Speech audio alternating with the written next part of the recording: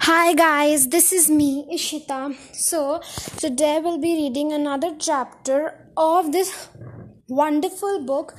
The name of the book is Matilda. So, now let's not waste time and move further. Chapter 2, Mr. Wormwood, the Great Car Dealer. Matilda's parents owned quite a nice house with 3 bedrooms upstairs, while on the ground floor there was a dining room, a living room, and a kitchen. Her father was a dealer in second-hand cars, and it seemed he did pretty well at it. Sawdust, he would say proudly, is one of the greatest secrets of my success, and it cost me nothing. I get it free from the sawmill. What do you use it for? Matilda asked him. Ha! Her father said. Wouldn't you like to know? I don't see how sawdust can help you to sell second-hand cars, Daddy. That's because you are an arrogant little twit, the father said. His speech was never very delicate, but Matilda was used to it. He also knew that he liked to boast, and she would egg him on shamelessly. You must be very clever to find a use for something that costs nothing, she said. I wish I could do it. You couldn't, the father said. You're too stupid. But I don't mind telling young Mike here about it, seeing he'll be joining me in the business one day. Ignoring Matilda, he turned to his son and said, I'm always glad to buy a car when some fool has been crashing the gears so badly they are all worn out and rattle like mad. I get it cheap. Then I do is mix a lot of sawdust with oil in the gearbox and it has run as sweet as a nut. How long will it run like that before it starts rattling again?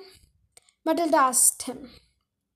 Long enough for the buyer to get a good distance away, said his father, grinning. About 100 miles? But that's dishonest, Daddy, Matilda said. It's cheating. No one ever got rich being honest, the father said.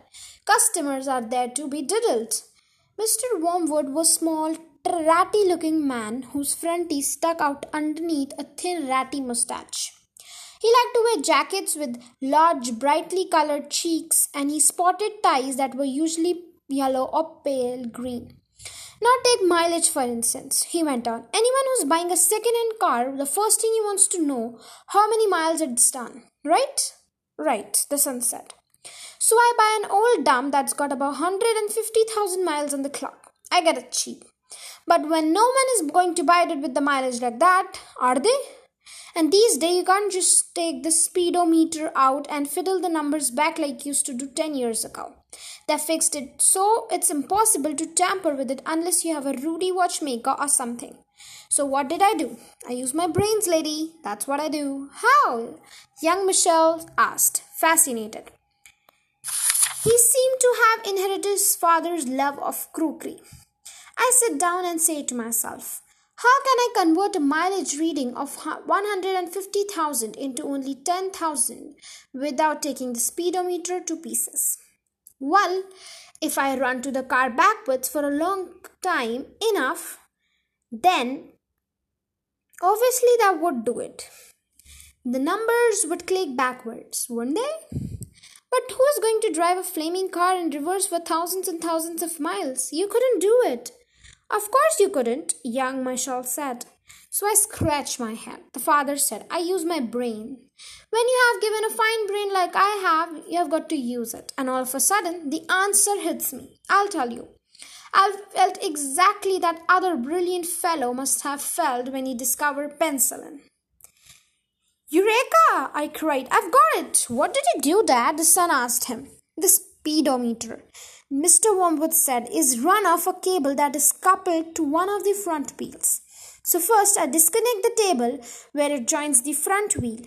Next, I got one of those high-speed electric drills and I couple to the end of the cable in such a way that when the drill turns, it turns the cable back here.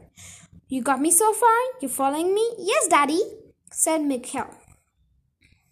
These drills run at a tremendous speed, the father said, and so when I switch on the drill, the mileage numbers on the speedo spin backwards at a fantastic rate.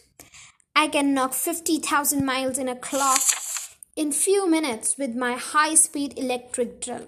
And by the time I finished, the car's only done 10,000 and it's ready for sale. She's almost new, I said to the customer. She's hardly done 10 due. Belonged to an old lady who used to work once a week for shopping. Can you really turn the manage back with an electric drill? Young Michael asked. I'm telling you trade secrets, the father said. So wouldn't you go talking about this to anyone else? You don't want me to jug, do you? I won't tell a soul, the boy said. Do you do this to many cars, Dad?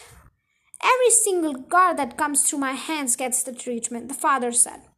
They all have their mileage cut to 110 though, before they are offered for sale. And to think I invented that all by myself, he added proudly. It's made me a mint. Matilda, who was listening closely, said, But Daddy, that's even more astonished than sawdust. It's disgusting. You're cheating people who trust you. If you don't like it, then don't eat the food in this house. It's bought with the profits. It's dirty money, Matilda said. I hate it. 2 red spots appeared on the father's cheeks. Who the heck you do you think you are? He shouted. The Archbishop of Canterbury or something, preaching to me about honesty. You have just an arrogant little squirt who doesn't have the foggiest idea what you're talking about. Quite right, Harry, the mother said. And to Matilda she said, You have got a nerve talking to your father like that. Now keep your nasty mouth shut so we can all watch this program in peace. They were in the living room eating their suppers on their knees in front of the telly. The suppers were TV dinners in floppy aluminium containers with separate compartments for stewed meat, the boiled potatoes, and peas. Mr. Wormwood sat munching her meal with her eyes glued to the American soap opera on the screen. She was a large woman whose hair was dyed platinum gold except where you could see the mousy brain bits growing out from the roots. She wore heavy makeup and then she from fortunate bulging figures that flesh appears to be strapped in around the body to prevent it from falling out. Mummy, Matilda said, would you mind I ate my supper in the dining room so I could read my book? The father glanced up sharply. I would mind, he snapped. Supper is a family gathering and no one leaves the table till it's over. But we are not at a table anymore. We never are. We are always eating off our knees and watching the telly. What's wrong with watching the telly, may I ask? The father said. His voice suddenly became soft and dangerous. Matilda didn't trust herself to answer him, so he kept quiet. She could feel the anger boiling up inside her. She knew it was wrong to hate her parents like this, but she was finding it very hard not to do so. All the reading she had done had given her a view of life that had never seen. If you would read a little Dickens or Kipling, would soon discover that there was more to life than cheating people and watching television. Another thing, she resented being told constantly that she was arrogant and stupid when she knew there wasn't. The anger inside her went on boiling and boiling. And as she lay in bed that night, she made a decision. She decided that every time her father or her mother were beastly to her, she would get back her own in some other way. A small victory or two would help her tolerate the disease and would stop her from going crazy. You must remember that they were still hardly 5 years old, and it's not easy for somebody as small as to score points against all-powerful grown-up. Even so she was determined to have a go. Her father, after what had happened in front of telly that evening, was first on her list. So guys, that's all for today's chapter. I am finding it very interesting and mysterious, so I hope you will also, and do send me voice messages how you're liking the book and all. Talk to me as much as you can. Don't forget to click on the follow button. My podcast available in many platforms, on Spotify and Apple Podcasts and Google Podcasts. So make sure to share it to all your friends and family. And I'll see you guys in the next chapter. Till then, take care and bye-bye.